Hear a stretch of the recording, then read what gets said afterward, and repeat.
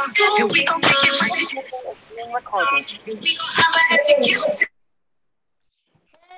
Hey, everyone. Happy New Year. It is the Women of the Wall. We are back. I hope everybody had a great holiday season. Hey, Indira, how you doing? Take yourself off of, put your mic on. Oh, sorry. I'm okay here. You know, I'm a ditzy blonde today. Hey, KB2 Rice, how you doing? We can't hear you. Okay. We're back. I'm so excited. Wilfredo! Hi, Pammy. Hello, everyone. Happy New Year. How's everybody doing? Good. It's good to be here. It's always good to stretch out on a Sunday, on a blustery Sunday. Yeah, it's about to be a storm. And our newest member, Tanisha, how you doing? Hello, how are you? How's everybody doing? Fine. Good. So, oh my God, it has been going. Okay, so, you know, we talk about everything and anything.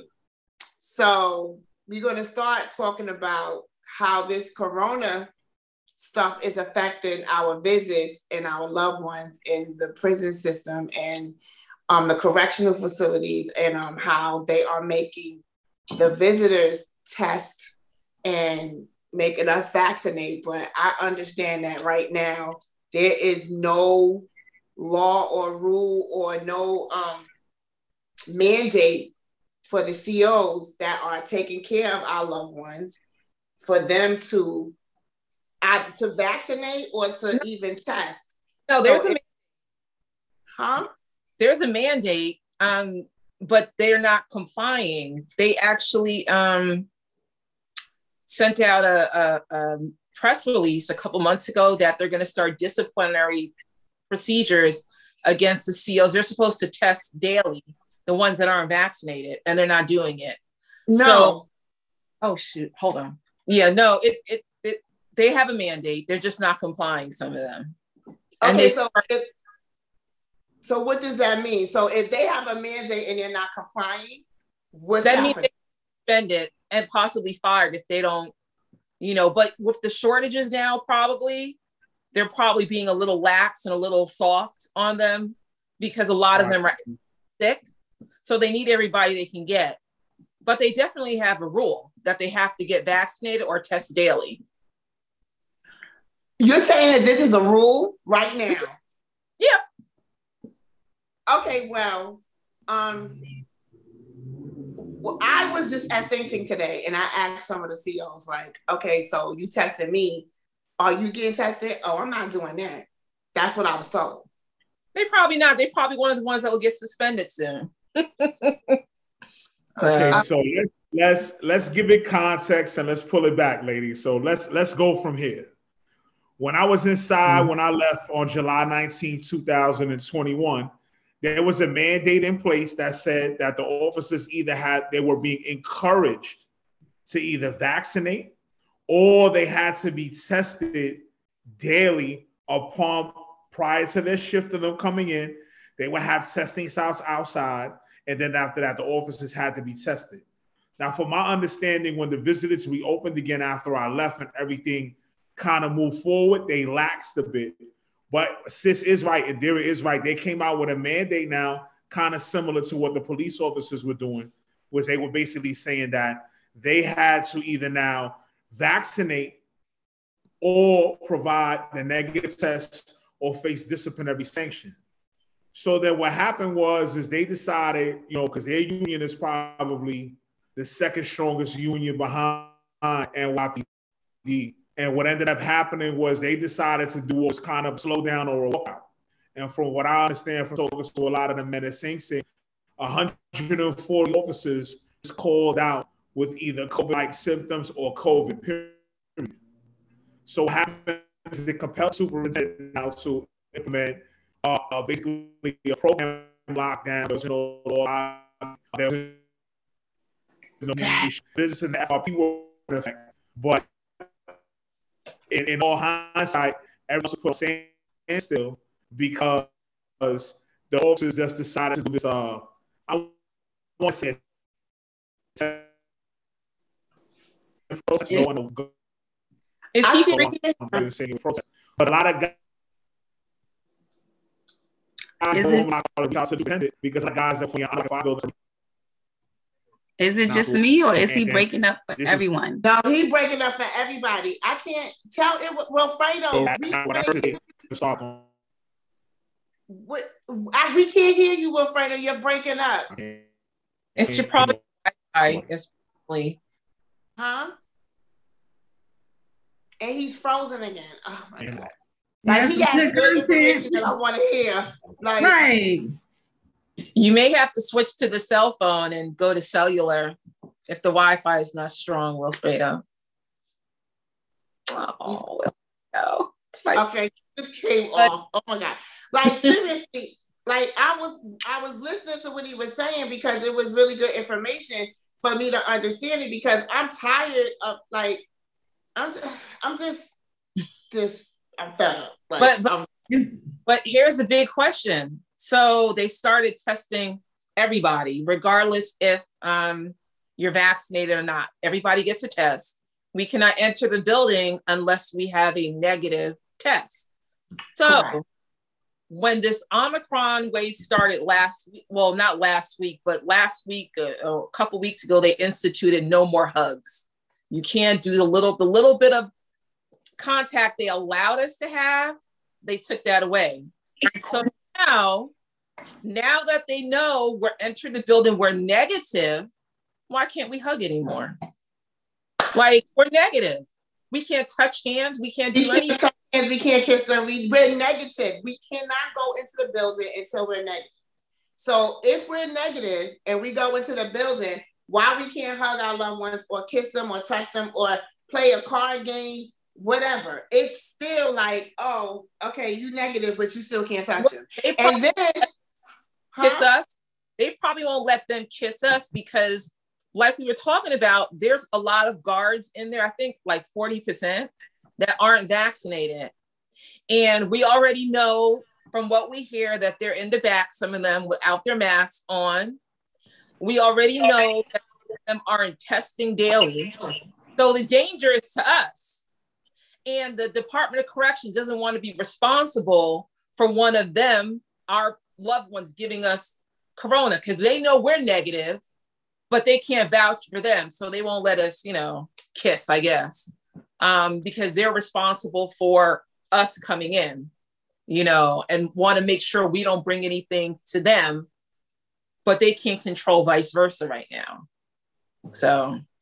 Well, I wanted to talk, Pammy, about some of the conditions that you had as far as today about being outside in the cold. Could you talk a little bit more about that for me, Pammy? Yes. Okay. So, they have this like mix. It looks like a plastic. It's like plastic with a zipper. It was 4 degrees in Ossining. We're right by the water. We were sitting outside from like 7:45. They wasn't set up yet, so it's only 4 people allowed in this makeshift tent with like this little crazy little looking like yellow spouting heater thing. But we're all freezing. The guy comes in finally, and it's only 4 people in at a time. So 4 of us were in there, and he's like, "Okay, well, give me, your IDs." Once we gave him our IDs, then we do the test. Once you do the testing, you go on the outside of that same tent that kind of like is blocking you from the wind to stand outside, fill out your paperwork, to still stand for 15 minutes to read the test. We're still in the cold, 4 degrees, like I said. Some people have autoimmune disease. Some people got metal in their body. Some people have different things going on, but we're standing in the cold waiting for them to say, okay, well, you have a negative test. Then you can walk over to the building. You're frozen by this time. And then now you walk to the building. I'm saying if they want to test us and have us outside, put us somewhere that's warm so we don't have to deal with this. And then they're just unorganized whatsoever because it adds like a whole 40 minutes to the already long process of filling out all the paperwork on the outside before you even walk to the next trailer to go on the inside. And then what the heck just happened? I don't know. Hello? Oh, this is Indira showing the policy, I'm assuming. Oh, well, Indira, you just knocked everybody off. No, I see you. Oh, I don't see y'all. Well, I see you because she's sharing her screen showing us the Yes, dot. we still are. I don't see none of y'all. It's okay. We still here. Don't worry. We here. Okay. I'm like, what happened? Oh no, yeah, so once all of that happens, you walk to the trailer and then you go in, you give all your stuff, and then they're like, all right, you sitting there, you waiting for them to now tell you to go to the next trailer, which you walking right back on the outside to go to the next trailer to go see your loved one. So it adds about 30 minutes to the already 30-minute process before you even see your loved one. Okay. No. Wait, I'm We sorry. do understand. I'm sorry. No, go ahead. That's Oh. even if they decide to start on time. Right, because they didn't even start on time today. Now, the negative COVID test you can be vaccinated and positive. So, Mhm. But I'm saying before they started testing, a week before they started testing, they started asking us for our vaccine cards, right? right. But now they don't care if you have a vaccine card. Everybody has to take a rapid test before you go inside. And if it's positive, you're not going inside. It Which has should be to the that. case. That has to definitely should be the case. Whether you're vaccinated or not, you should have a negative test. Right. And that's what they're doing. But I'm saying it should be done for all of us, not just us, for us and the guards too. The guards, they're not testing them at all. And then the guys are not testing to come downstairs to visit us neither. So they could be positive. I mean, we're not touching them anyway, but it's just focused on us. I agree with both of y'all as far as if you could be vaccinated and receive and still be positive. But as far as Sing Sing, which I mean, I know the numbers because I was close to there and I'm close to a lot of them inside. About 70% of the population in Sing Sing is vaccinated. So what I'm saying is that from the herd mentality, I'm not saying that it couldn't happen because, of course, like I said, anything can happen. But my thing is the likelihood of you catching it from a staff is really higher probable than you catching it from a particular prisoner because 70% of them wanted to be vaccinated anyway because they knew programming was going to open up as far as school, as far as FRP, as far as Mercy College in Columbia. So a lot of them had already wanted to be vaccinated anyway, just in case a mandate came out that they were going to have to be vaccinated to complete some type of particular program. And Sing Sing's an anomaly. It's just something different than anything else. It may not be as different as when I was there, because what I've been hearing. But my thing is that the culture is a little bit more progressive than it usually is. Now, the officers are going to be, they're going to be assholes any way you look at it because they're just going to buck the system because their union is so strong. So, but I think that what's going to end up happening with the rapid test is that they're going to hold, eventually y'all, and particularly the visitors that are going to have to hold the superintendent's feet to the fire in Albany as well and say, if we have to be mandated to come in with a negative test to be vaccinated, either or both, then you're going to have to hold your staff to that as well. Because I know for a fact, anybody that's a volunteer, meaning a professor, somebody that's coming in for programming, docs has already made mandated that they have to be vaccinated. Now, I agree with Kalia. It doesn't mean that you can't be positive, but at least I can say 100% of the volunteer staff that are going to have to show some form of a vaccination before they're allowed to teach or facilitate any type of particular program or religious service. And that's something that is kind of becoming the norm around docs. But like I said, it'd be nice if everybody could give a negative test, but I don't know as far as what the union is going to do as far as making the staff do it. That's kind of like a slippery slope right now. But here's the thing, the union, they keep saying that they're worried for the safety of their officers. And that's why they were urging the prisons to shut down, right? But we know the first time when the prison shut down, that's before COVID started rapidly spreading around the prisons. It was the staff that brought it into the prisons after it was shut down and when the COVID ran rampant through the New York State prison. We weren't visiting. We didn't spread it to our loved ones. They did. So the thing is, it's really who's going to keep us safe and who's going to keep our loved ones safe from the COs. It's not the other way around, because if the COs were worried about staying safe, guess what? They would get their vaccinations. If they are worried about their fellow COs and us, maybe they would get their vaccinations, because it's all about caring about your fellow human being, right? They don't care. They're very selfish. It's about them. So while they're saying, shut it down, we're scared for our safety, we're vaccinated, most of us. You're not. You know, And boosted. the biggest danger to the COs is the other COs who refuse to get vaccinated.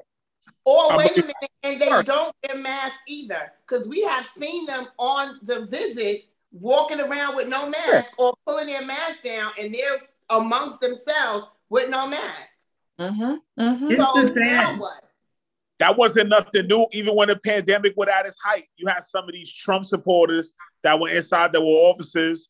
I'm not going to name names, but I could go with a long list of names that they just felt like, I'm not doing it. I don't have to do it.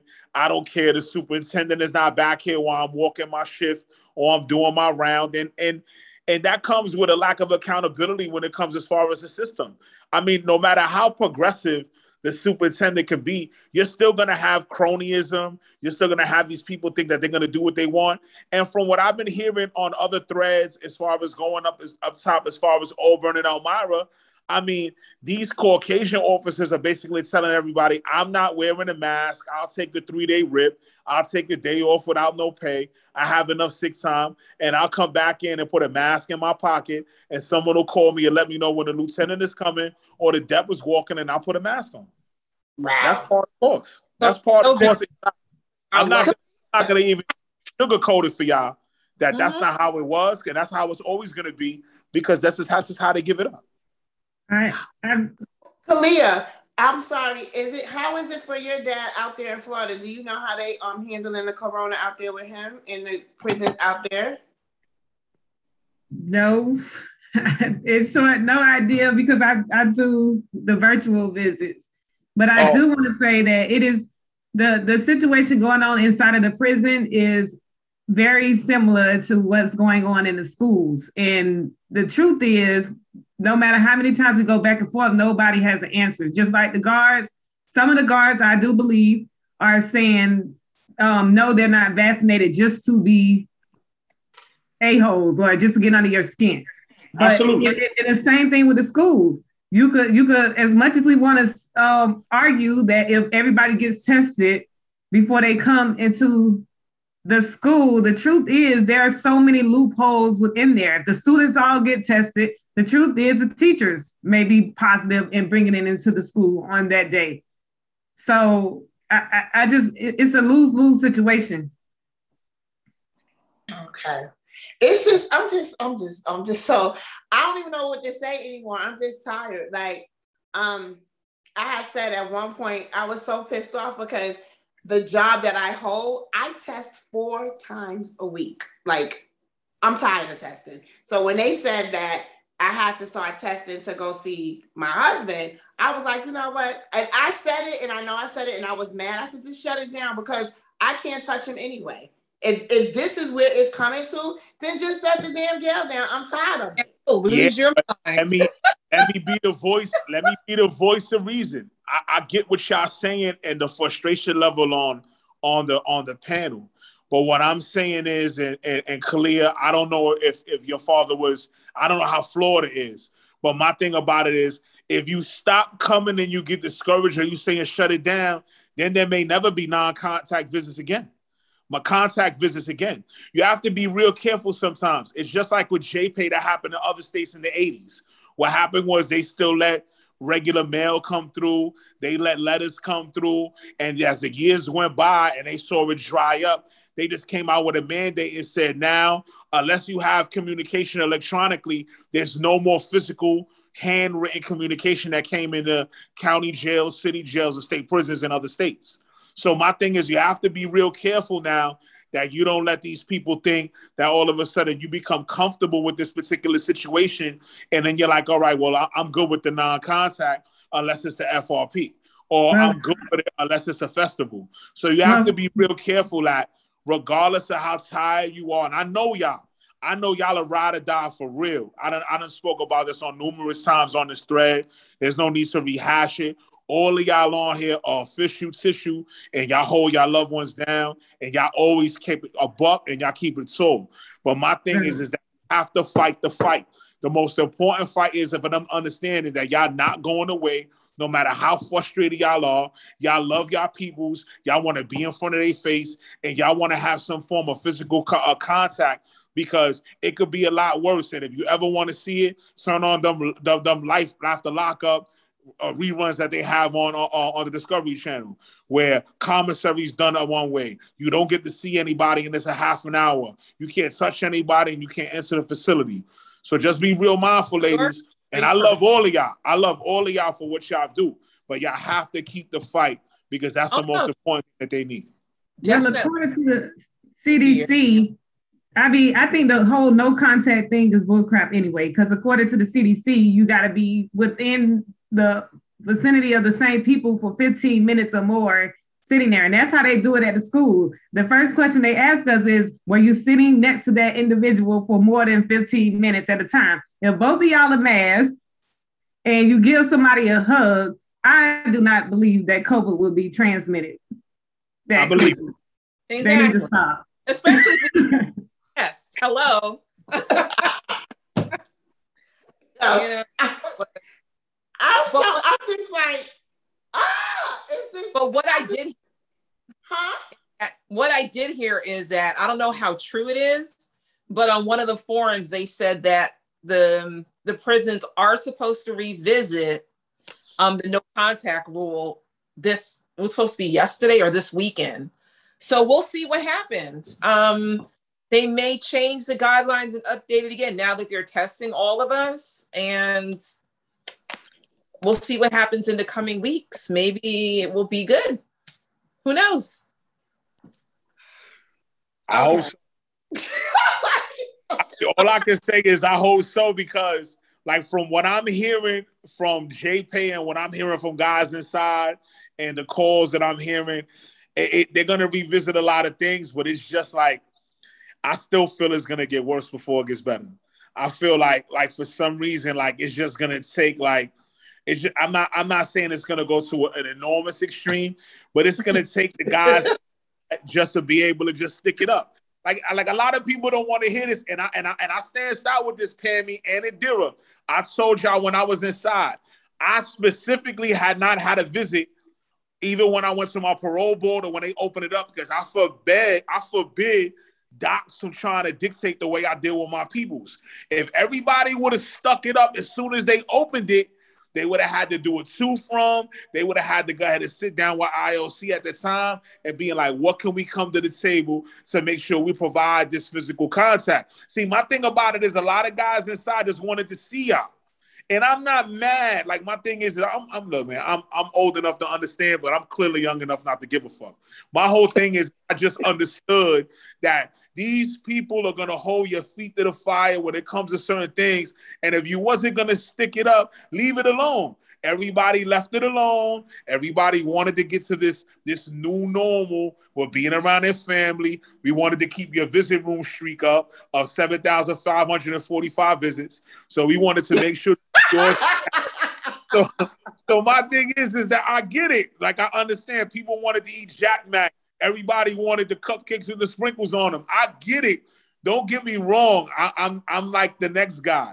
But my thing is, if they would have held out a little longer because they didn't have it, it might be a different outcome. But look, the toothpaste is already out the toothpaste holder. We can't put it back in.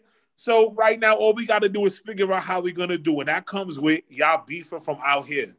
It's all right that they beefing from in there. Y'all have to keep calling Nancy Fernandez. Y'all have to keep calling Jeff McCoy. And I heard, just for the record, because Indira put me up on this, you do not have to go through a full cycle if you're already in a rotation for the family reunion program. If you're in a family reunion program and you're already Not there, yet. or on the local level. So Indira, you talk to me about that, and I'm letting you know that's what it was, and that's all you have to do. You do not. I don't know this new lady. I don't know who she is. I don't know what kind of tea she's smoking, but it don't have to be this. And she's definitely not doing it when it comes to that.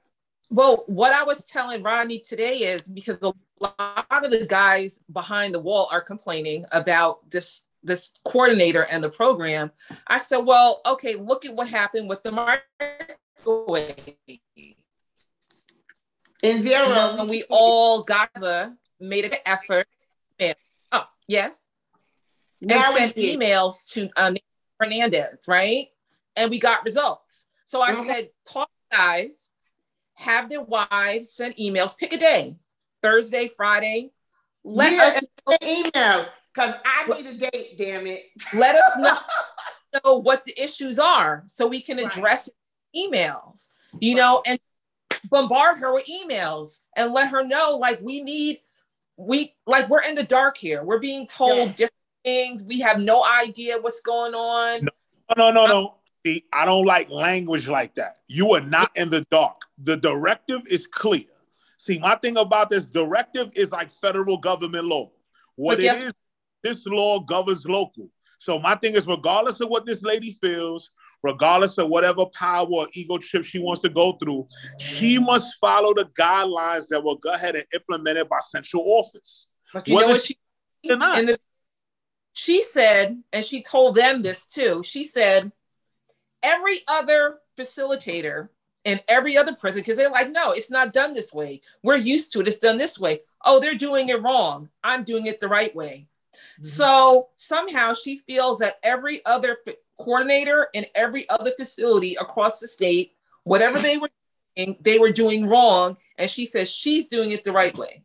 Mm-hmm. First of all, first thing we need to ask for is a full-time FRP coordinator. Yes. So they can just out of the week focus on. And you have a lot of hands on it, a lot of other counselors trying to help out.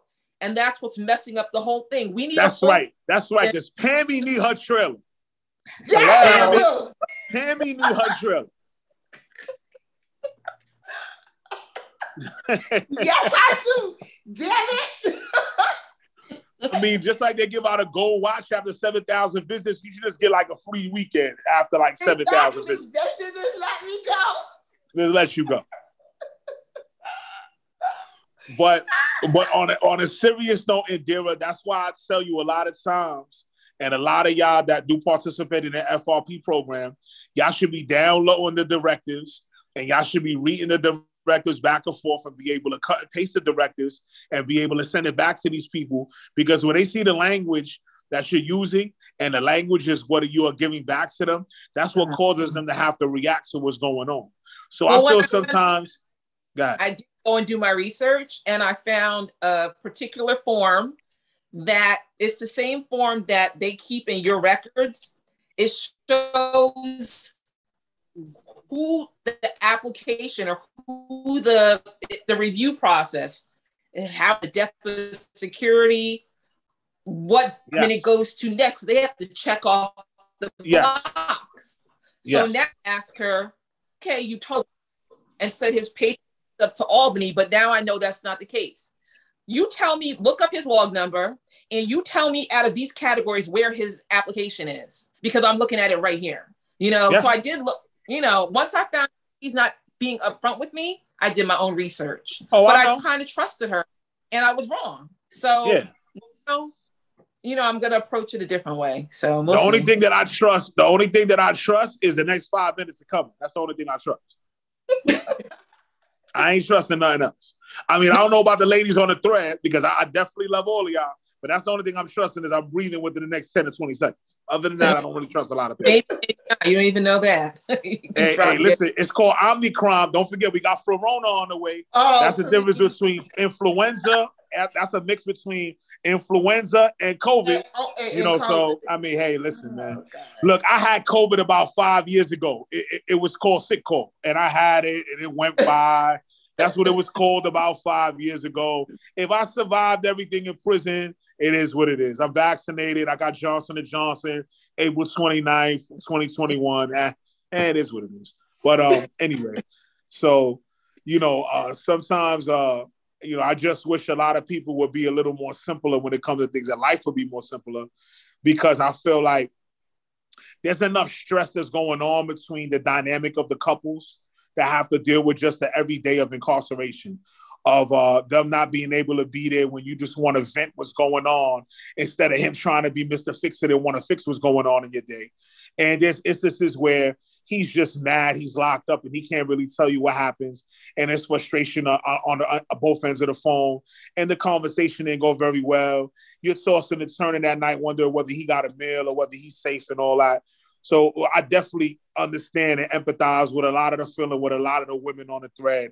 And my heart goes out to y'all, and I'm definitely working from my end here with Columbia University and just with a lot of other organizations, just to shed a lot of light on the importance of higher education and trying to make sure programming gets back there as soon as it can, because they need the computer labs so they could do their parole packages, so they can have some semblance of normalcy other than have night rec and be able to just, get back to what normal can look like for some way for a lot of them, because it's tough in there, and they don't need y'all stressing them out to make it even more tougher with them having to do a lot of the things. And y'all got bills to pay. Y'all got mortgages. Y'all got car notes. Y'all got internet to pay. And a lot of times when you're able to take whatever they're doing off the plate and they're able to program and be able to be self-sufficient in there, that's something that's real important that needs to happen. And it needs to be communication on both parts. So I feel sometimes like, I wish we could have a lot more dialogue with a lot of the men inside, because their own gripes can be taken from my perspective, and they can also hear a lot of the struggles that y'all deal with. Just dealing with COVID on a basis here every single day, and seeing a lot of the stress and strain that y'all deal with on a regular basis. And I'm out here now, and I'm able to attest to it and see it. I adopted somebody in prison, and I send them packages every other month. And I just see the struggle of you carrying 30 pounds to the mail and spending an extra $37 to make sure that goes out. Get the 2 boxes that cost $6.95, sit there and tape them inside the post office, then lift up that heavy plexiglass shit so it could go on a scale for you to just tell you how much you're going to waste, another $40 on top of the $175 that it comes with the package.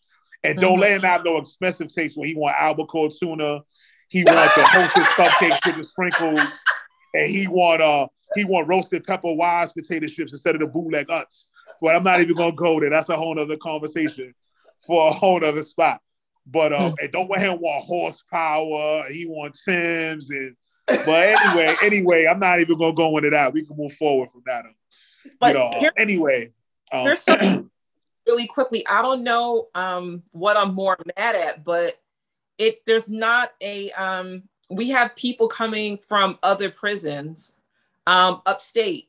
And I don't know if the officers are more caring or they just don't care, but they're letting the couples touch hands. They're letting them kiss in some of the prisons.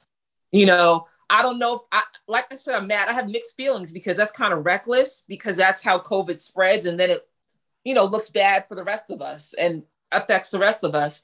But I feel like Sing Sing, out of all the prisons in New York State, is taking this a little too far. Number one, I put up the directive earlier because one lady today was told that after she takes the test, she cannot go sit in her car, which was on the property, just feet away from the tent in a handicap parking spot. On the directive, it clearly says, once you take the test, you're to go to your car for 15 minutes, wait with the results, and then come back. All right. So meanwhile, at Sing Sing, they have all of us out there freezing in the cold, waiting for the results, even though Sing Sing always does the opposite or makes their own rules contrary to the directive.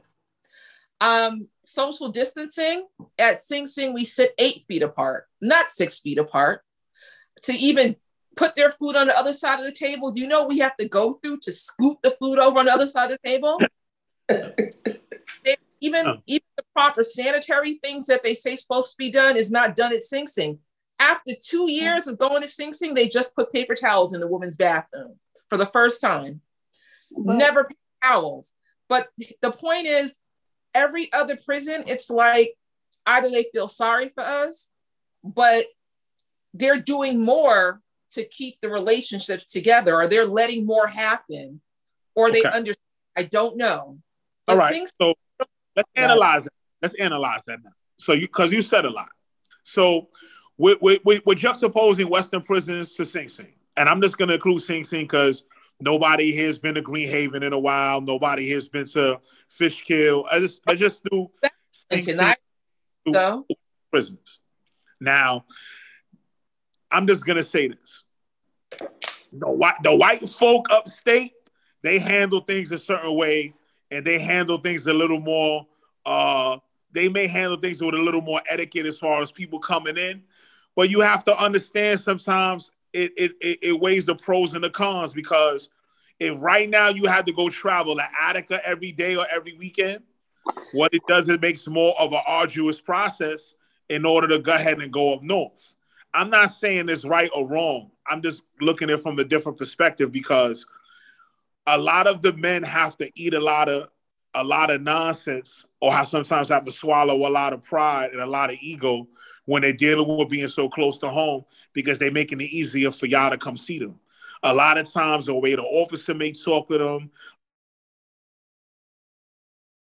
a lot of times when they interact with staff or with even their fellow prisoners, and I can attest to that as far as being there for 10 years at Sing Sing, that it wasn't always the easiest thing to do to endure that. And sometimes we do that for family because we want to make it as easy for y'all as possible. So what I'm just saying is that while you have the own pros and cons when it comes to how you feel about certain way things handled in upstate prisons, rather than Sing Sing, a lot of the men are dealing with a lot of that every single day, having a lot of these, a lot of these Oreo cookies talk to them a certain type of way, that they're black on the outside of their skin, but they're white on the inside. And they feel they're going to talk to us any old way. They're going to feel they're not going to give us showers. They just going to manhandle us a certain type of way, because they feel we just going to eat it because we all the way down here and we have some type of fear of being away or going back up top. But it's not a fear of going back up top. It's just a fear of not having that intimate relationship with our significant others. And then doesn't have to necessarily be in a sexual level. It's just the intimacy level to be around them on a consistent basis and be able to feel the unconditional love that y'all have for us coming to see us on a consistent basis in prison. Okay, so because we want to be close to our loved ones, should we just, sit back and take being subjected to anything? And because even their protocol is how they're doing this COVID testing is not even sanitary. They having us outside in the tent. There's no sanitizing wipes. There's no gloves. There's no proper disposal of the test kits once we're done. And basically they're telling us that we have to do this ourselves. So who's to say that we're even doing it right? And who's to say that the test results that they're getting back is even accurate? So, I mean, they just need to get themselves together in so many levels. I believe not that. Only that, I believe that. But let me just address that, because I definitely want to give it, because this is the first time me meeting you, and I love the energy. But my thing is, out of everybody that was out there today that endured that in the cold, how many people actually got on an email or went to write it up? See, my thing is your significant other or your loved ones can't write it up because they didn't witness what happened, because it's hearsay, whatever they tell you through the grievance process. Okay. So being employed for certain companies, in the bathroom or a certain area, they have postings of, like, if you feel that you're not being treated right on your job, they have a posting where you can complain to. So where is that at Sing Sing? Because we don't know who to call. I don't know who to call. You know what I'm saying? And then you who's to say that you're calling the right person when you are calling these people? You get the runaround. I mean, it's frustrating, but if we can get the proper and the accurate information posted for us of the people who we can contact, that would be that's half the battle. Okay. No problem. The state of Florida now, they have a visitation schedule. So you have to apply by the Wednesday of that week in order to go and visit your loved ones. So you have Monday, Tuesday, and I think you have till 5 o'clock on Wednesday to put in an application to see if you're approved to come visit. So within the application, I think that's how they're eliminating, like they tell us the COVID guidelines and everything on the checklist. And they also have under the application a link to complain to the legislators. So to answer that question, we see it each week if we go in and apply to visit. Now, the state of Florida, they have this whole new protest going on called WAR. And it's the acronym WAR is for We Are Responding. So most recently, they all protested on the same day, did a sit down. And the food service workers, they decided that they wasn't going to do it that day. And it caused a lot of havoc because they were protesting the work conditions inside of the prison, the lack of mental health care, the lack of not feeling humane when it comes to visitation. So they're trying to do stuff even within the prison. Okay.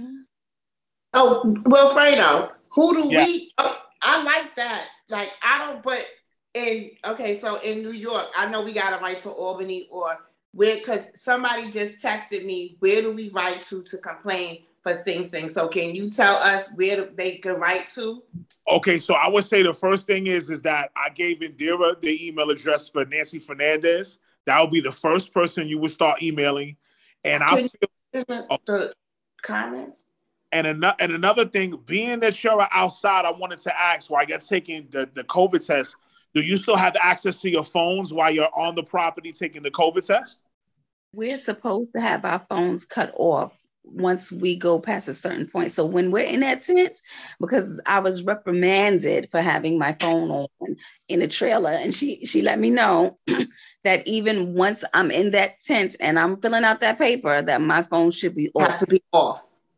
Okay, so, but you're still in possession of the phone? Yes. Yeah.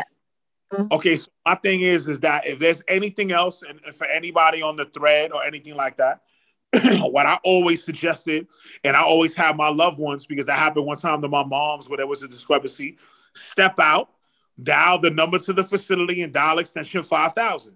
And that right there is to the superintendent, and that's going to get you to a watch commander or a DEP or someone that is way above the pay grade that's at the visiting room.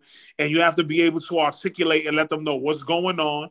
And then when they understand that you're complaining and you're right outside, they don't want that smoke. Because if there's 1, 2, 3, or 4 y'all doing the exact same thing, what happens is it just that particular watch commander can't watch Jeopardy reruns for the rest of the day. That means he has to get up off his hiney and he has to actually do some work. So my thing is then after that, what happens is if 3 or 4 y'all call in a particular instance, what happens is a UI report, which is an unusual incident report, has to be filed. And then after that, someone has to go to Albany with a copy.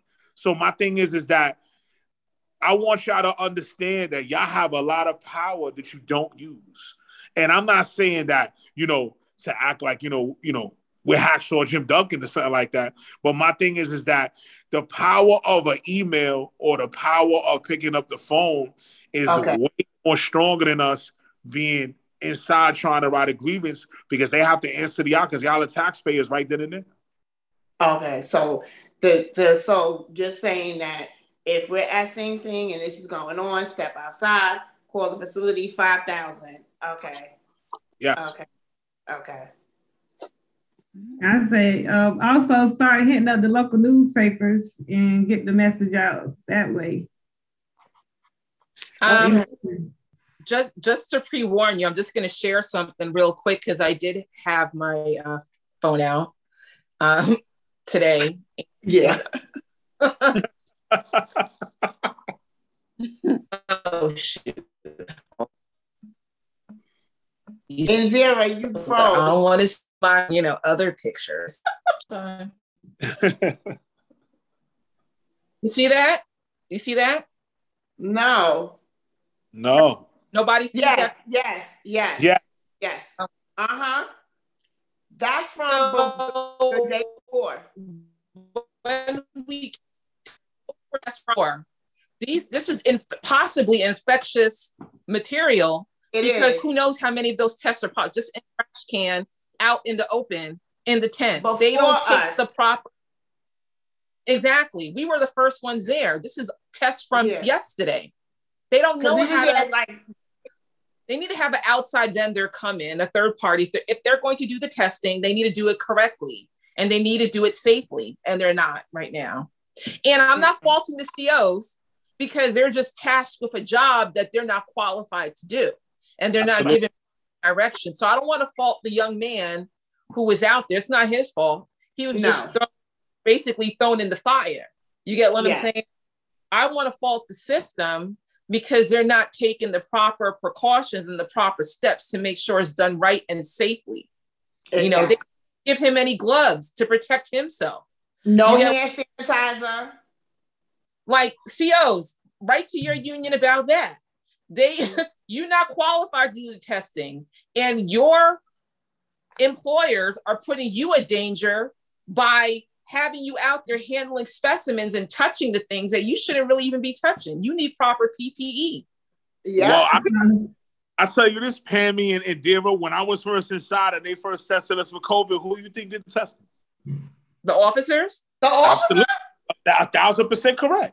Wow. Wow. When we first started the pandemic, when they locked us down in March of 2020, and they decided that they was going to go ahead and test all of us, they shut the entire housing unit down, and they had us come down gallery by gallery, and there were officers that were doing the test, and there were also practitioners doing the test. And one of the officers had the nerve to be upset with me when I said, hey, yo, why you got on some blue leather gloves that you wear in the yard to pat people down, and you about to have me stick that up my nose? I said, you need to put on some surgical gloves that you just worked with somebody before then. The lieutenant made her take off those gloves and put on some other gloves. So my thing is that the system is trying to cut corners anytime they try to do things and give out this a fly by the seat of your pants basic training to these officers so they can save money, regardless of whether they get affected or not. So I understand what you're saying.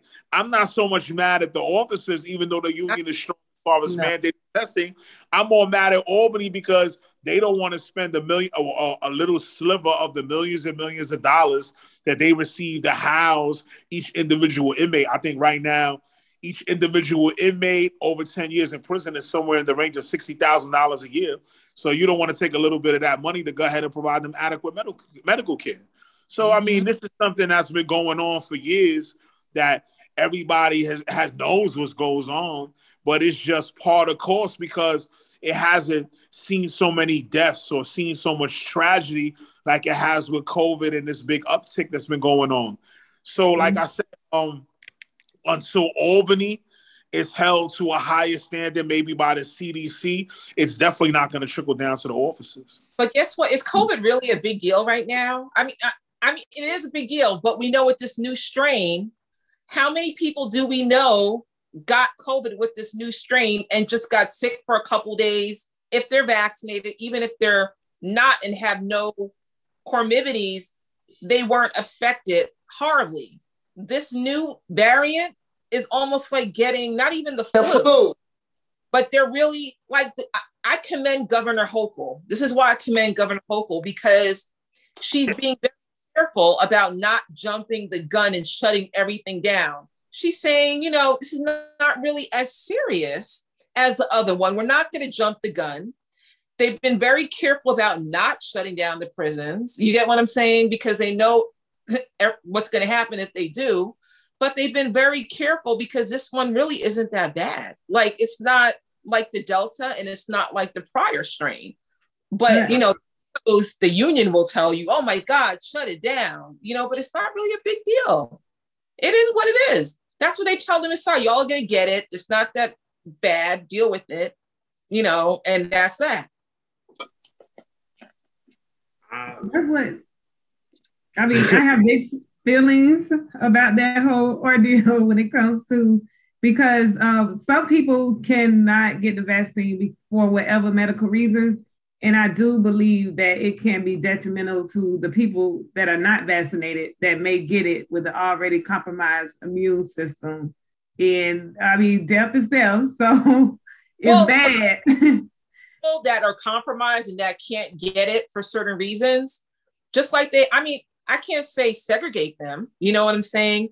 But if I were inside and I know that I had a issue where I can't get vaccinated and I'm scared for my life, put me in a section of the prison where people I can't get vaccinated, they're more protected from getting something. Where is that? Because they make room. The box. Oh, sure, where that's at? No, I want to go there. Where that at? Whole honor block, they kicked them out and they have everybody that got sick with COVID in the honor block. Yeah, so but the only reason why they did that is because the original place where they had on 5 building on 8 gallery was already filled up. See, my thing is, this isn't what I'm saying is that I want y'all to understand something, right? Y'all, I love y'all. I love y'all energy. I love everything.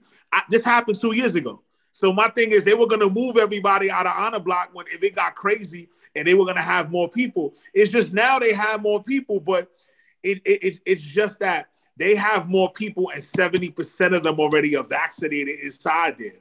See, I'm more worried about the elder form of the population, or like you said, people with comorbid conditions that can't vaccinate with that particular notion in mind, or that just won't do it to be hard-headed, and then you end up being a casualty of this war. So my thing is, sometimes I just look at things as the facility had to do that, which everyone knew that was going to happen inside the facility because of what happened in 2020. But my thing is that I'm more concerned with now how they treating y'all coming in, when I'll be honest with you, I've been out here 6 months. Who cares about Omicron? Everybody's still riding a train. Everybody's still going to school. Everybody's still riding a bus. Only thing different now is if you go eat indoors, you have to show your vaccination card. And for a lot of people, those are fake too. So my thing about it is that what are we really talking about? Like, I feel as though the docs is getting an opportunity to weaponize COVID to the point where they're putting a strain on the family dynamic. And that's the problem that I have with the whole thing, is that you want to hold the prisoners to a set of standards, but then after that, when the CDC and other people bring up these standards, you want to bend them to your particular will and say it's called security. That's the issue that I have with it. There's no reason why my Pammy should be out there with 4 degrees freezing her giblets on. She was walking frozen. I could just see that snowman. About out there trying to take this rapid test to get closer to your families. I'm more concerned with that than I'm more concerned with Omicron or Florona or whatever it is, because 70% of the people you going to see are vaccinated. So my thing about it is let's just do the numbers. I'm just saying, I'm not a gambling man, but let's just do the numbers. If 7 out of every 10 men coming down are vaccinated through the herd mentality, there's a real notion, like y'all said, it's the officers and the staff that are bringing in the virus, and they're the ones. It's not the prison. Mm-hmm. Because they have us take our masks down before we go to the metal detector, and I'm like, I don't feel safe around you guys. I don't want to take my mask down around you guys. They be like, can we see on the inside of your mask? I don't want to do it. Y'all the ones that got all this stuff blowing it all of us. I don't want to say. I'm scared of them, please. Yeah. We can sit around. This is what I love about being here with y'all, is that the energy is infectious, because I love the fact that through all this, y'all going to persevere and it's going to push through. We going to vent a little while. We're going to have a great time with the conversation. But my thing is, I just want y'all to understand, Nancy Fernandez made it happen for Sing Sing when they were talking about the food in the back and the microwave it and having to keep it closed. When you got them 50 or 75 family members that called, the superintendent got a very, very nasty, whatever that was, I don't know what it was, because the IOC meeting after that, when they came to see them, they were totally like, he didn't even want to talk. This is what it is. It's been changed. If there's any problems, contact me officially that this is done. So what I'm saying is, initially when y'all came to me before about this happening with the food, and everybody that Monday started hollering at Nancy Fernandez, and I did include it, and I wrote the superintendent.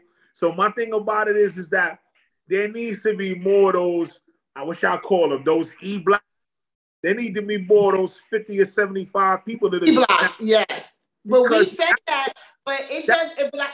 But that makes it more serious because all of y'all have a particular concern that needs to be addressed. But you know what? I think because the food situation, it like affected everybody, even though this affects us too. I don't think. Hey, yo, Pammy, you were going to talk to the American Diabetes Association. They don't want that type of smoke.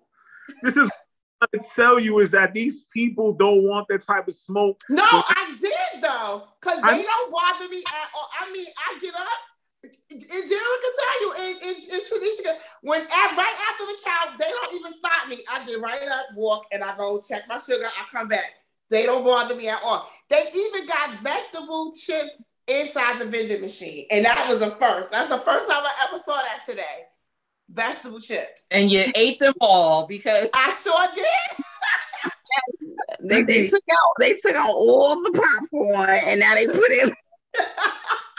I think the COVID thing, if we could post Nancy, what you said, Fernandez email, we really need to get that email out. And even if we have to come up with a template and put it in a magazine so everybody could email her, because it is a problem and it's affecting the actual prisoners and the guards. Y'all, I saw y'all in the news. I saw Sing Sing in the news with that guard that got over 100 days OJI. Basically, he said that he got hurt at work and they were paying him to stay home. I mean, with those situations, you got me doing COVID tests with no surgical gloves, throwing it in a trash can, getting contaminated. I would have probably tried to do the same thing. Hey, I'm hurt. I'm real hurt. Mm-mm. Oh my God. No, but I mean, it's just, I just like when you guys give me the directives, and because, okay, so my husband, like the beginning of the week, I got over 20 emails, like 17,000 calls telling me that he was in the box, which he wasn't in the box. He just happened to be at the wrong place at the wrong time, and it looked like he was going in the box, and he didn't, which I was very happy about because I was devastated. I was like, oh my God, my trailer is gone. She's so selfish. I want y'all to be clear. Not that her husband was gone, that her trailer was gone. But go ahead, go. No, but he wasn't in the box, thank God. But he was explaining what happened. It had to do because he is the COVID janitor or whatever. He goes out and he wipes down the kiosks and stuff for the COVID, whatever, and he's doing that stuff.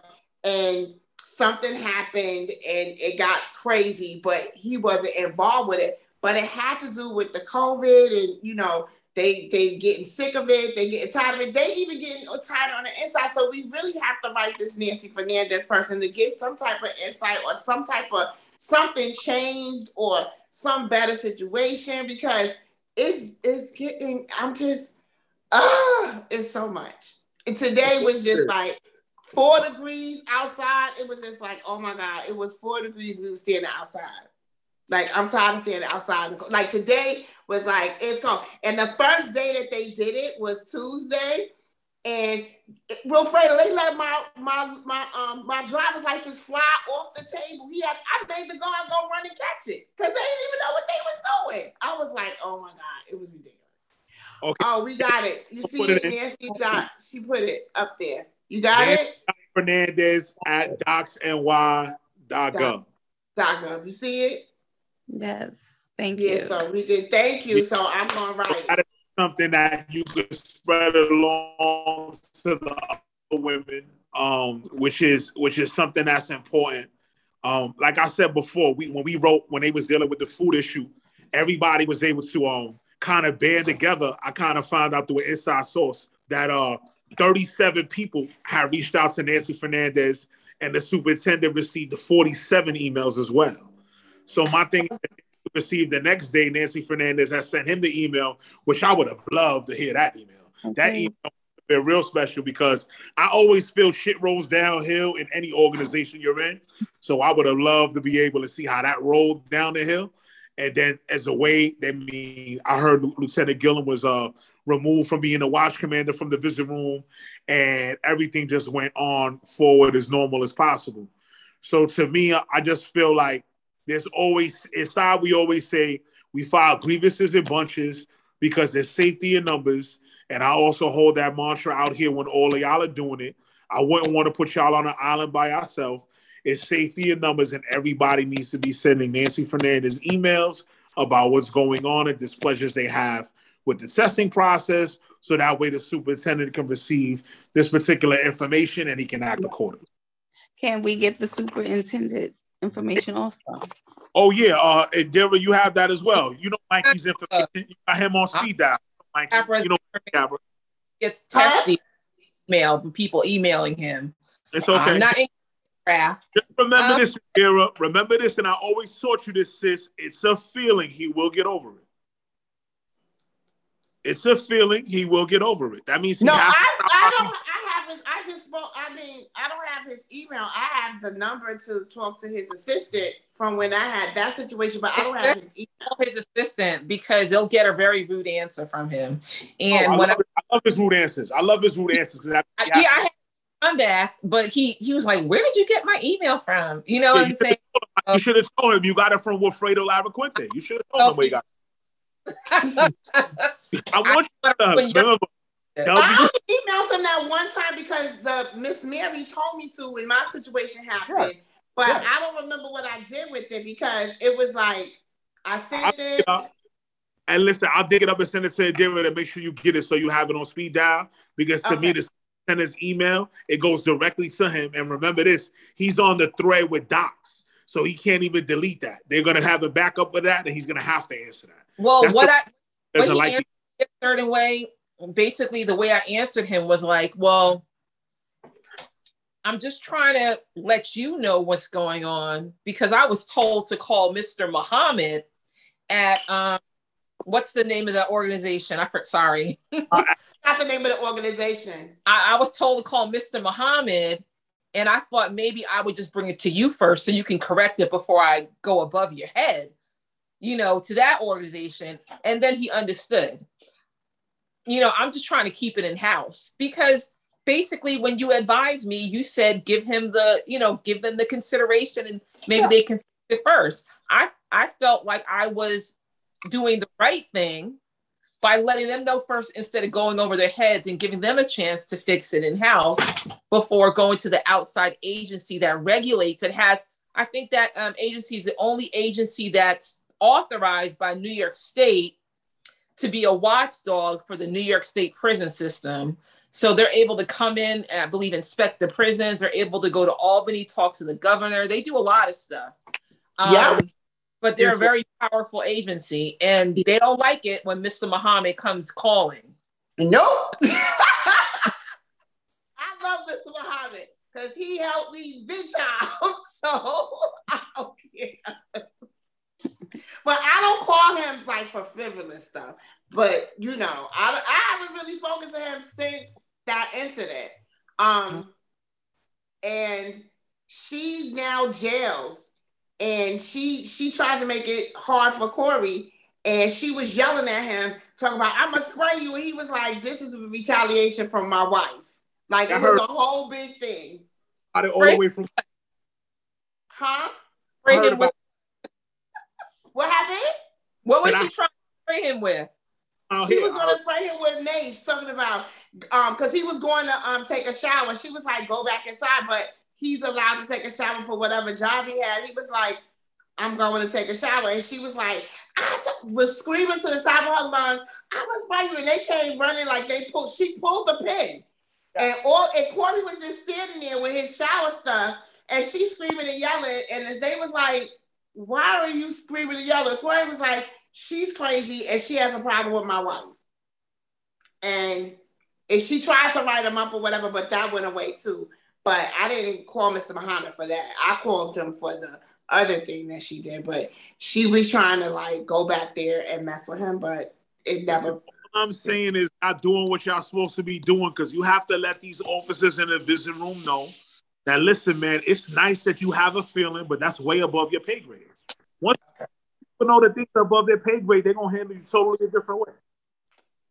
Because when I was in there, I ain't even need to have to worry about that. They already knew that I was going to open my mouth regardless. I was going to tell Mikey how I felt and whether they liked it or not. They already knew about it. You know, when you have that type of character currency that we had and we created within that culture, it just makes it different because they see you're on a progressive level. So when you're dealing with higher education and you're more included on what's going on within the confines of the prison, and you're trying to cultivate your voice and cultivate the voice of the men as well, and actually be active with it, they understand that they have to handle it differently. So to me, it comes with being around that circle. And I learned real quick when I got the same thing in 2012. If you gonna get on this lane or you gonna get rolled over. I just was not getting rolled over. That's how I gave it. Okay. Well, Indira, I want to ask you a question. No FRP questions. That's what I was about to ask you. How has it done for no, not that. Like how has it helped your relationship? I mean, basically, a lot of people right now, there's a lot of families that broke up because you can't touch hands, they have no physical contact, period. You know, whether they're vaccinated or unvaccinated, they just can't touch. So without physical intimacy or a basic touch, you know, I feel like before that we were arguing over every little thing, you know. And then one of the COs said to him, y'all ain't arguing today? He said, no, after not after last week. Not after days. Give me everything all good. Everything's great, you know. No, I'm just saying, like it helps your family, like dynamic. It, you know, because some people don't even know what people the basic human necessity is that of touch and you know, intimacy. Even from the simplest stage, not even talking about husband and wife or girlfriend and boyfriend, even when a baby's born into this world, they need the touch of their parent. Everybody needs touch or some type of contact to maintain a relationship or to feel, you know, or to even survive. As a life massage therapist, touch is therapeutic and it's healing. And that's what a lot of these guys up there need. They need to be touched because, you know what I'm saying, they've been neglected and beat on for so long. Mm-hmm. They don't know what it's like to have a caring, you know what I'm saying, caressing, even just a holding of the hand, or, you know what I'm saying, just something as small as a hug. They need that. If they give them guys hugs, trust me, it'll be much better. But that's another story, though, for another day. I just feel like being able to cook, being able to take a bath, being able to take a shower when I wanted to, just being able to let down my defense mechanism that I've developed that's kept me safe for the last 20 years was what I enjoyed with the FRP. And it just being able to enjoy the little things, the laughter or the joking, just be able to just sit around and not do anything. You know, just being able to not have to go to sleep at a particular time and be able to do it when you want to and just change up the routine. It became real therapeutic. So as far as the intimacy thing, I just felt like the FRP was very crucial, where it just had me be able to reset and be able to now kind of like let my head down and let my defenses down and then just get back to the grind, you know, whether it's blonde or whether it was black, however you want to talk about it. But my thing is just to be able to just say, yo, you know what? I can embrace my humanity. I could go ahead and just do things that I'm not normally able to do. And then I could go ahead and just go back to the normal hustle and bustle. The massage and the physical part of it, I mean, that's cool and all that. But it was the little things that I always enjoyed in the FRP. You know, just being able to just embrace my humanity and be able to reset and be able to come back and just get ready to deal with the grind. Yeah, because whatever happened, the last time he had a surprise for me, and I didn't even ask him to do this, and he got my name, a big old tattoo across his chest over his ice name. He got over, so like, something must be working, properly. So, everything's progressing. That's cool. That's a story for another day. It's so demure. Like, she was like 14, 15. She was like, well, maybe it's something good. Like, yo, come on, man. It's all good. It's all good. We all adults. It's all good, man. I'm just glad to experience, like I said, man, when you let your hair down and you're able to experience Okay, I didn't do it yet, damn it. Hold on, Indira, but she has 7,000 visits. So somewhere along the line in there, we don't have as many visits in. I got 7,000. So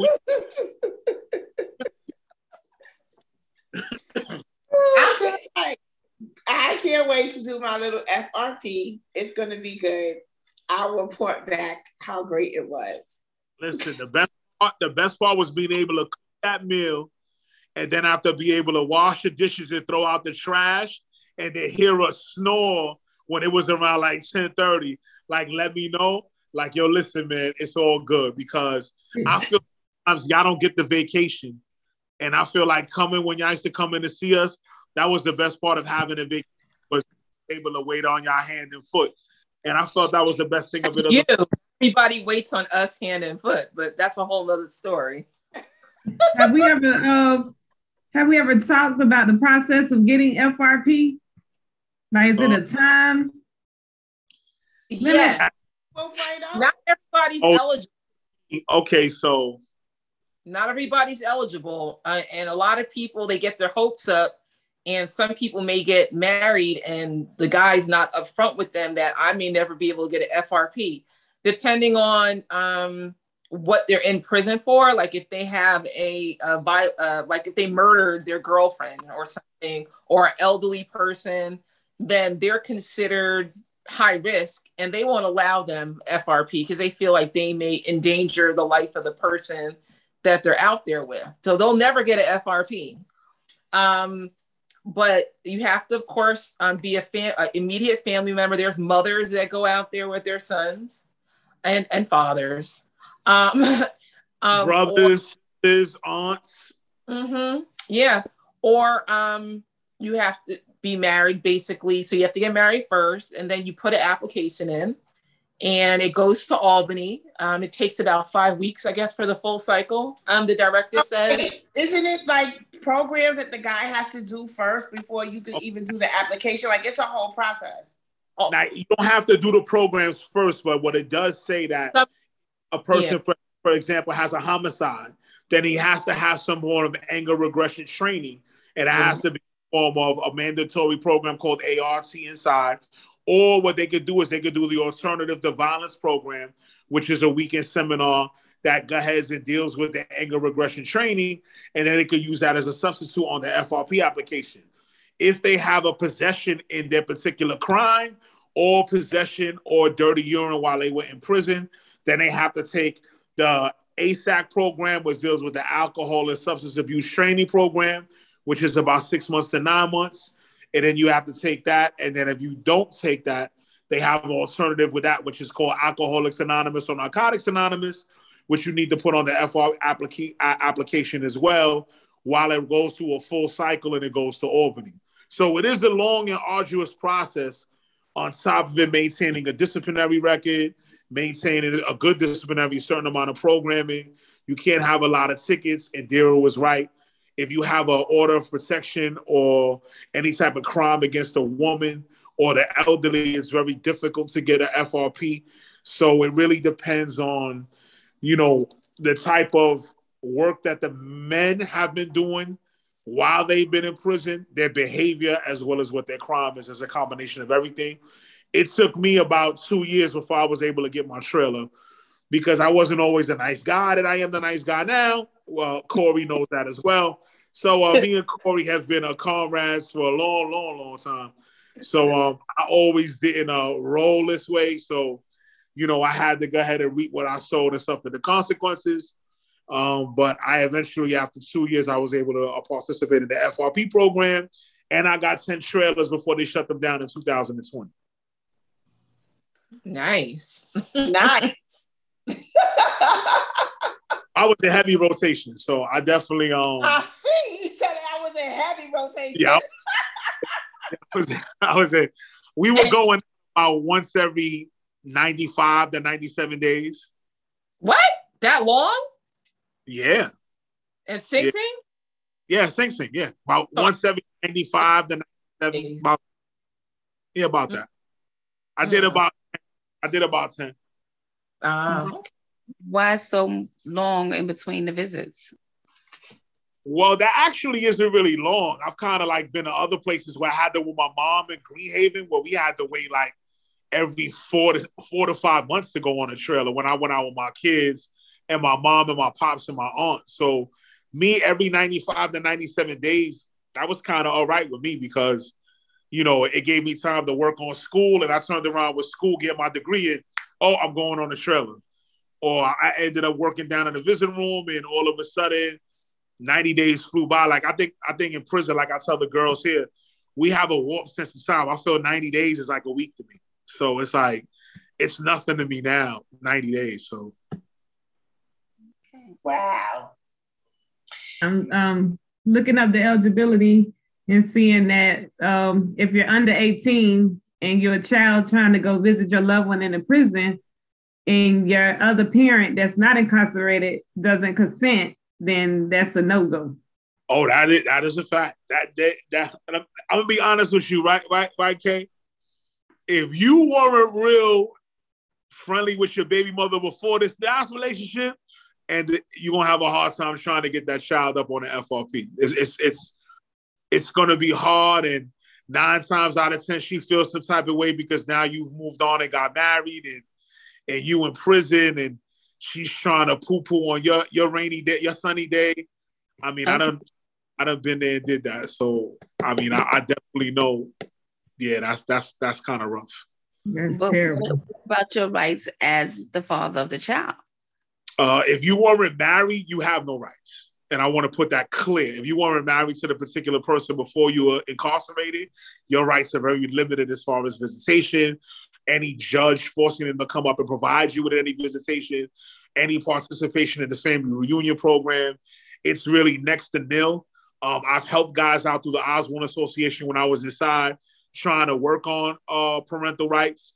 If you go to the box for 120 days and someone sent out a termination of parental rights to your last known address, and nobody answers that within 90 days, your parental rights can be terminated regardless if you're in prison or not, or you received that memo or not. So unless you've been married with this particular person and you're incarcerated, you really have no rights when it comes to visitation with the child. It seemed like either way, whether you married or not, if the parents say no, that's it. That's you can't go. That's it. I'll be honest. That is definitely a slippery slope when it comes to that. Wow. Yes.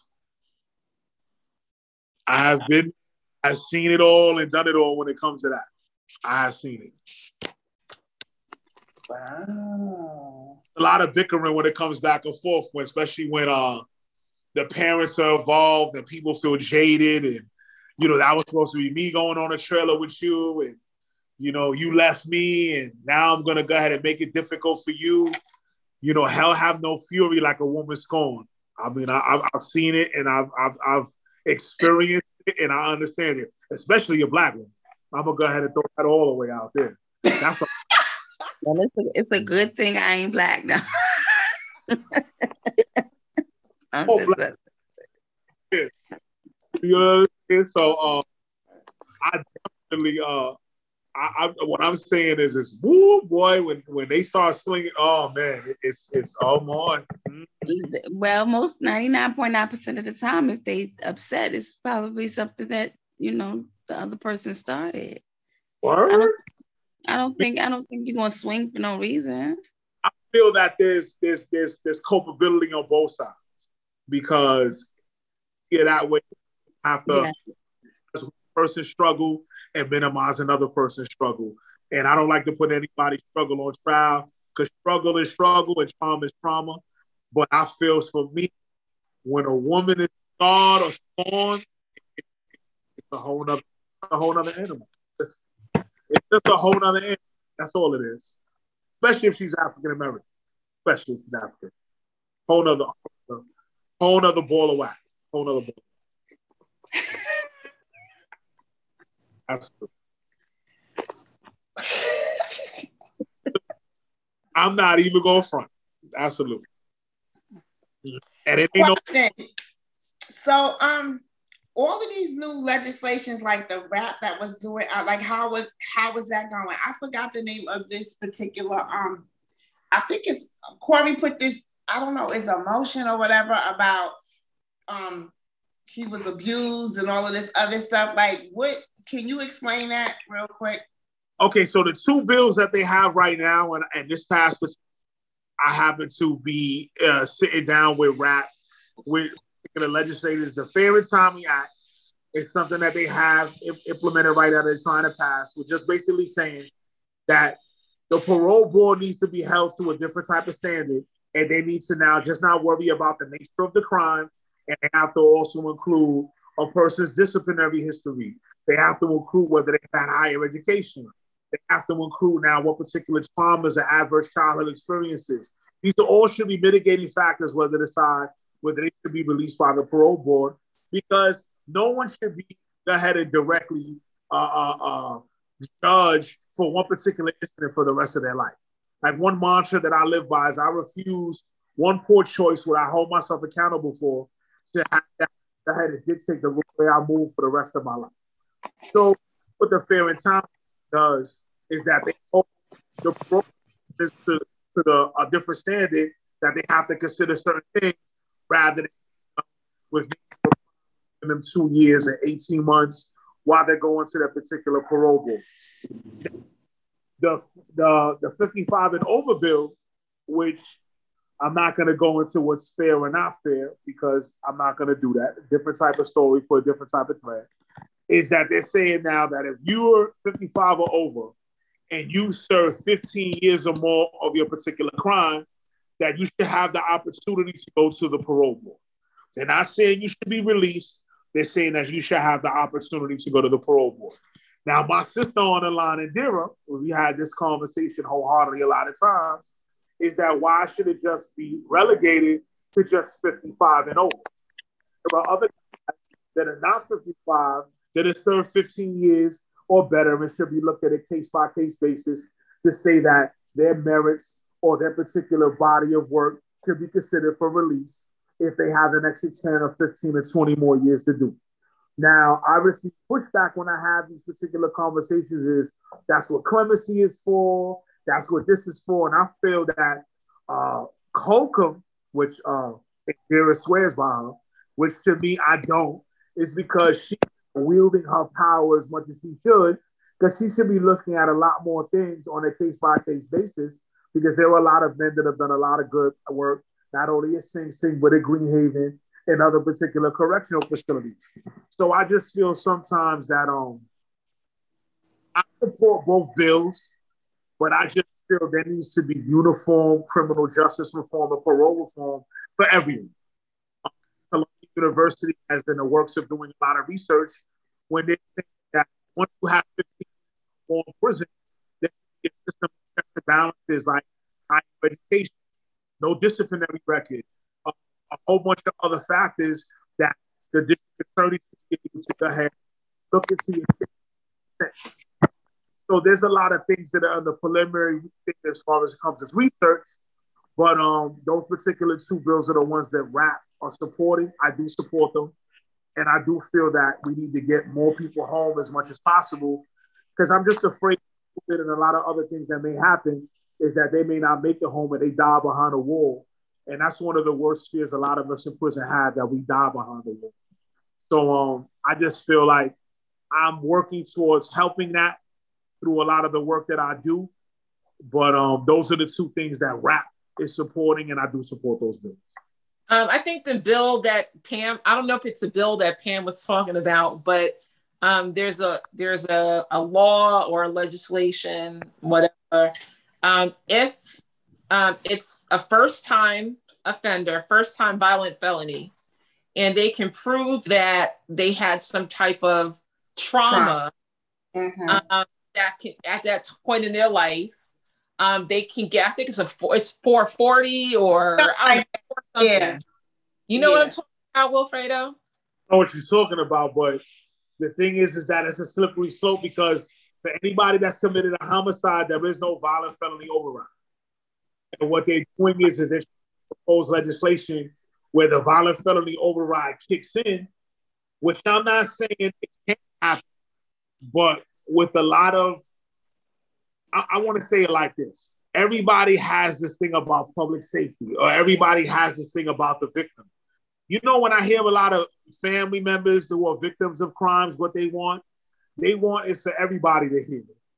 So my thing is they don't want everybody to lock away and throw away the key. Like this stereotype is all over the place when it comes to this, or you have these Republicans talking about public safety and you need to go ahead and make sure to hold them accountable. And this is why Eric Adams, I call him the Black Giuliani, and I'm not really too keen on him right now. He already implemented solitary confinement back in Rikers Island.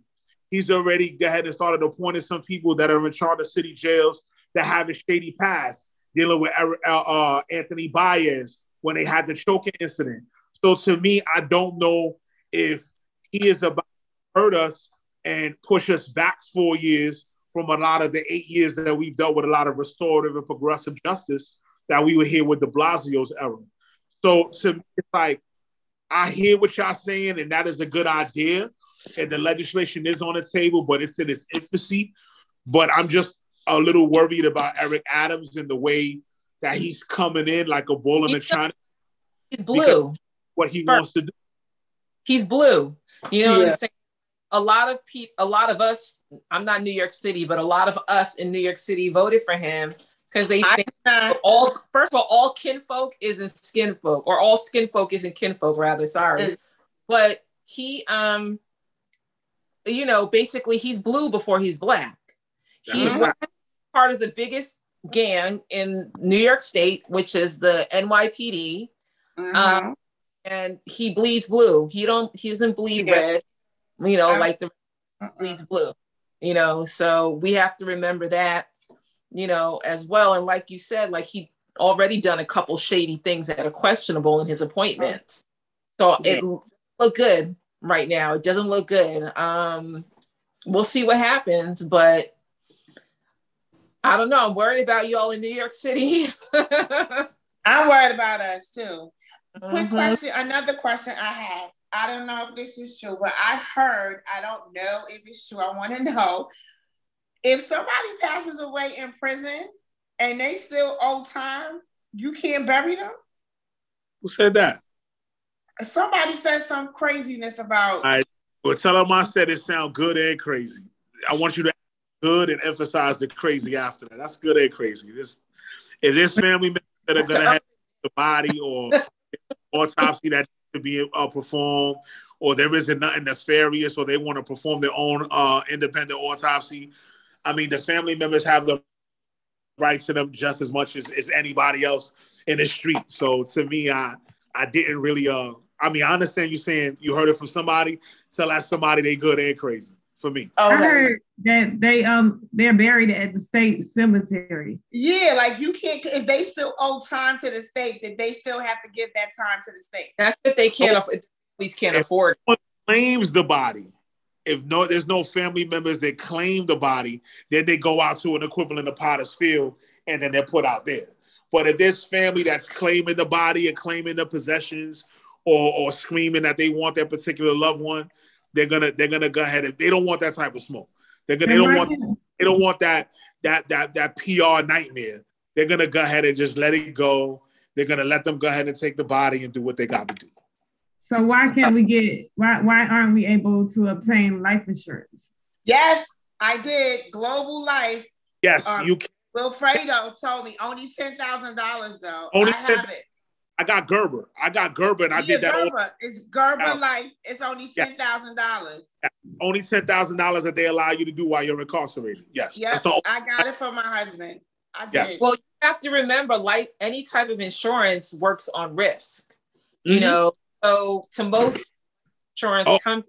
I forgot we got the insurance bit on here. We got Flo on here. Hold on a second. An incarcerated person's a high risk. They're not gonna, a smart life insurance company, they're not gonna insure anybody in prison. It's their prerogative because they're all in a money-making business, who they want to insure and who they determine who's a high risk. And incarcerated people, really, it's a high risk. I mean, there's violence in prisons every day, and they just don't want to take it. So I'm just nervous about going about getting the information. Like for me as a child of a incarcerated individual, how can I get his information, like his social and everything like that, without it being? I think as a daughter, you can go to Social Security and request those type of things. Certificate, as long as you're like an immediate family member, you can go on their behalf and request all of that from Social Security Department, the city registrar for the, birth certificate. As his daughter, you have a right to all that stuff. Okay, thanks. Yeah, I did that when he told me. I did it, and I have his life insurance policy, and I paid the insurance, and but it's only $10,000. Yeah, you can only do. Gerber only lets you do 10,000. Yep, just to bury him, just in case. So you can. Huh? Just in case, you never know. Yeah, just in case. But oh my God, this was a good show. What happened to your lady? I told you. Yeah, she never got back to us. Yeah. Okay. Keep bothering her. Okay, I'm so sorry we were bothering her. But oh my God. I wanted to ask about so you're not too sure about Eric Adams. What do you think about him bringing back the stop and frisk? That's scary. That's scary. Yeah, I have two sons. All right. So and I worry about this with myself because I haven't had no run-ins with the law yet, but remember, I'm still on parole. So what I'm gonna say is that he would have a PR nightmare if he tried to bring back stop and frisk. But I always feel there's loopholes to everything, because right now they're about to start bringing out the TNT squad that they had defunct. They said that they're bringing that back because of the uptick in gun violence.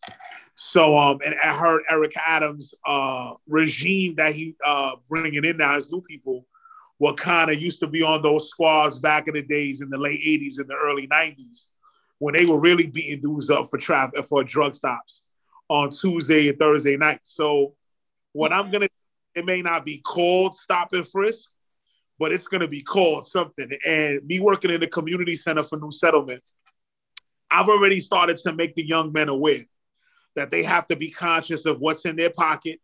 They have to be conscious of what looks like a weapon.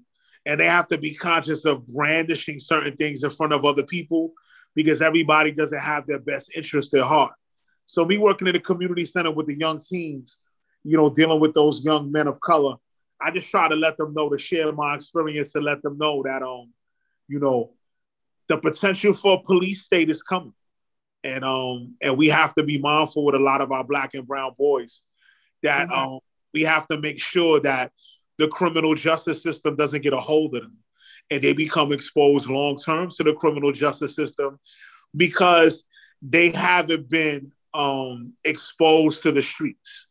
And I feel sometimes that just letting them understand a lot of my struggles and where I've been and how passionate I am about wanting the best for them and wanting them to listen to their mothers and having them identify different types of role models other than, LeBron James and Jay-Z or Lil Baby or Lil Wayne, and start looking at a garbage man or a postal worker or a lawyer or a doctor I'm hoping that my particular influence in the communities trickles down so they understand that they need to be very conscious about what's going to happen within the next year or two.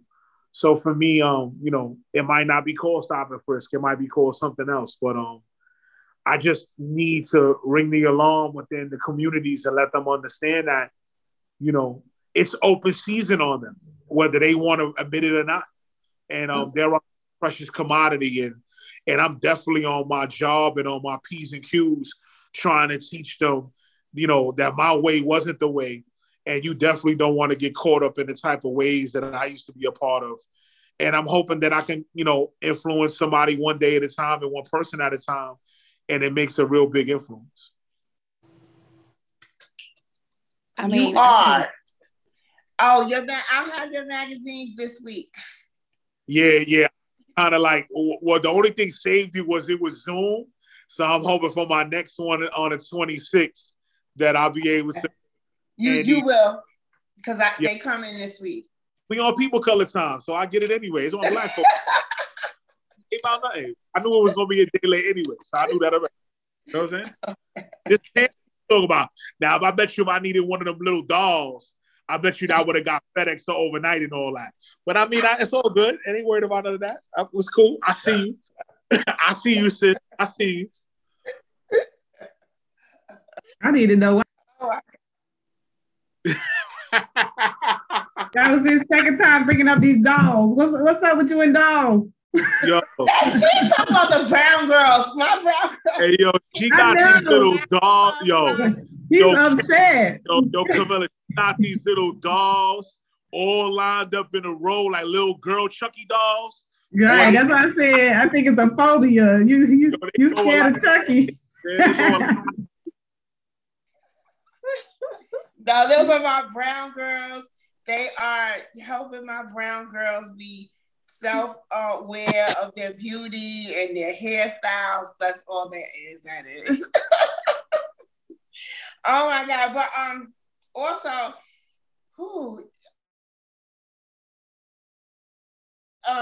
Wilfredo, I want boys at this school. I got too.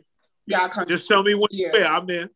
All right, because it's like, it's powerful what you just said, and I'm really afraid about that new Stop and Frisk stuff too, because I didn't vote for Eric Adams, and I live in Manhattan. I ain't vote for him, but I know a lot of the stuff that he was talking about, and a lot of his legislations and all of the stuff that he was. I was like, it's not going to be a good thing. Like Indira said, he's blue first.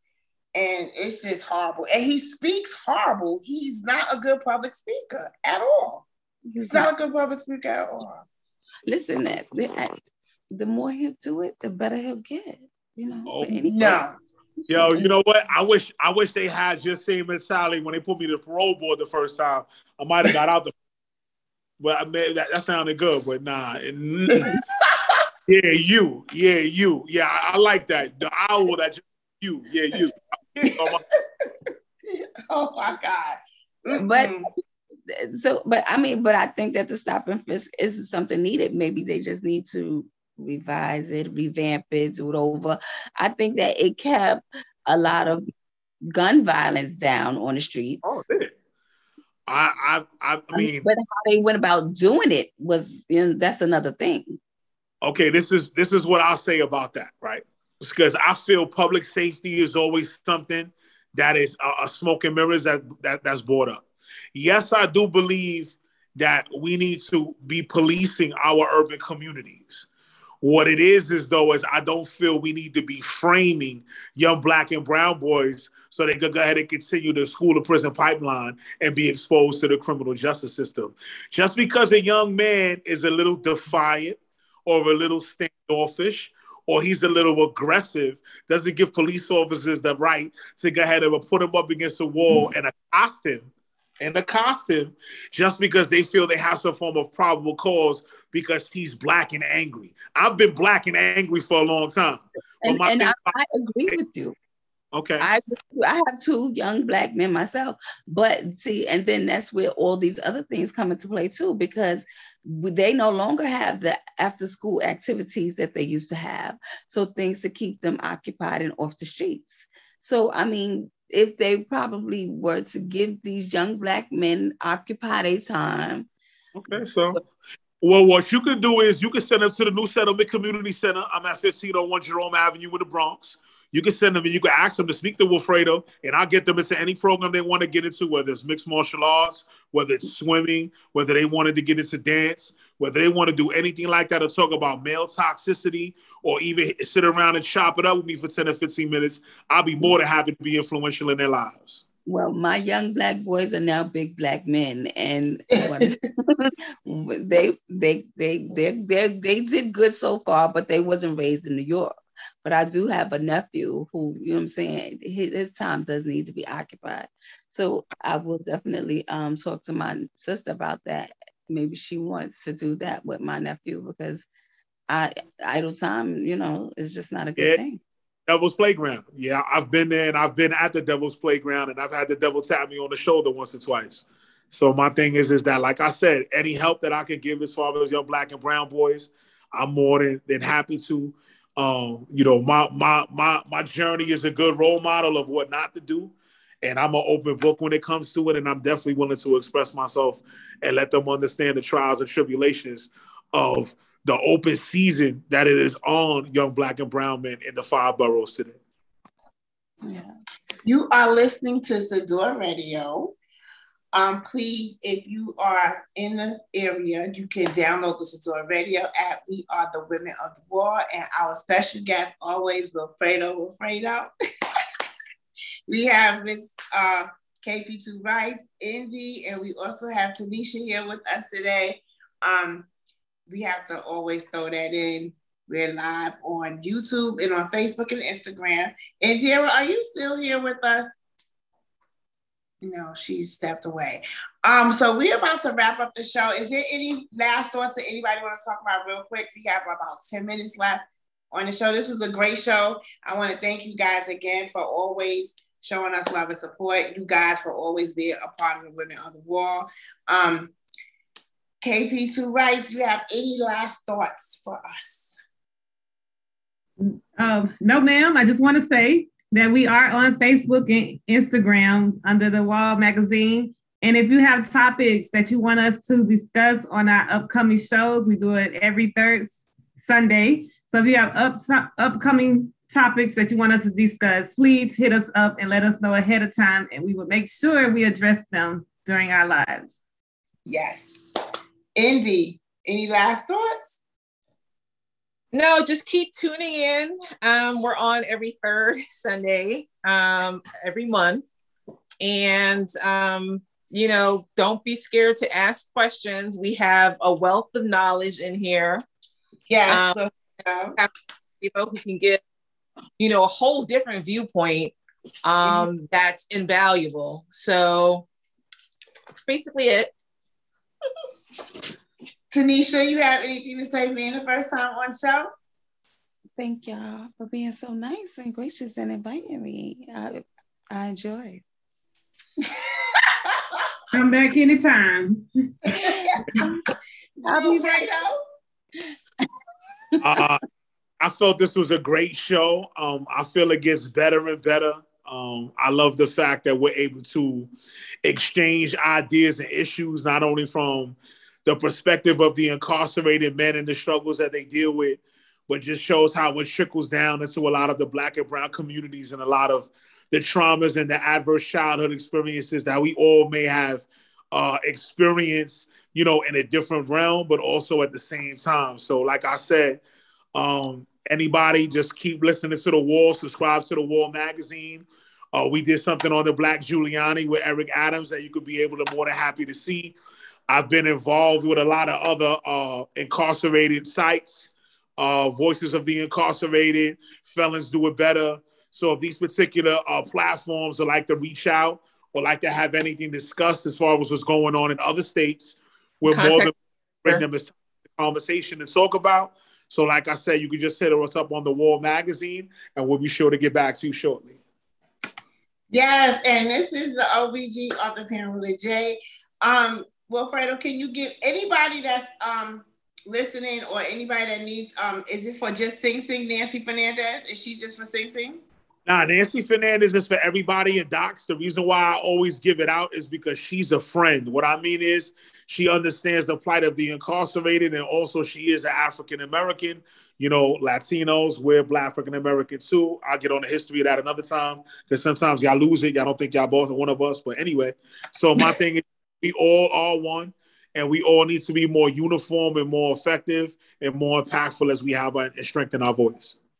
Okay, so can you please give that email? So if there's any problems anywhere in the New York State area with prisons, if you have concerns about anything, visits, the COVID, whatever's going on in your jail, that you want to reach out to her and talk to her about how we can try to get back to some normalcy with our regular visits, not the trailer visits, just regular contact visits. Please, can you get that email for them to be able to write to her? Yep, it's nancy.fernandez@docs.ny.gov. Okay. All right, guys. We wrap it up. Mark, I don't know if you're there, but you can start wrapping up the show. This was a great show, guys. Remember to please download Listen to Our Radio app. Please go to YouTube and hit that bell. Let them know that, subscribe to us. I want to thank y'all, and we'll see y'all next time on the Women of the Wall. Bye, guys. Thank you. Bye, everybody. Bye, guys. Going on, yeah. I can stay so strong.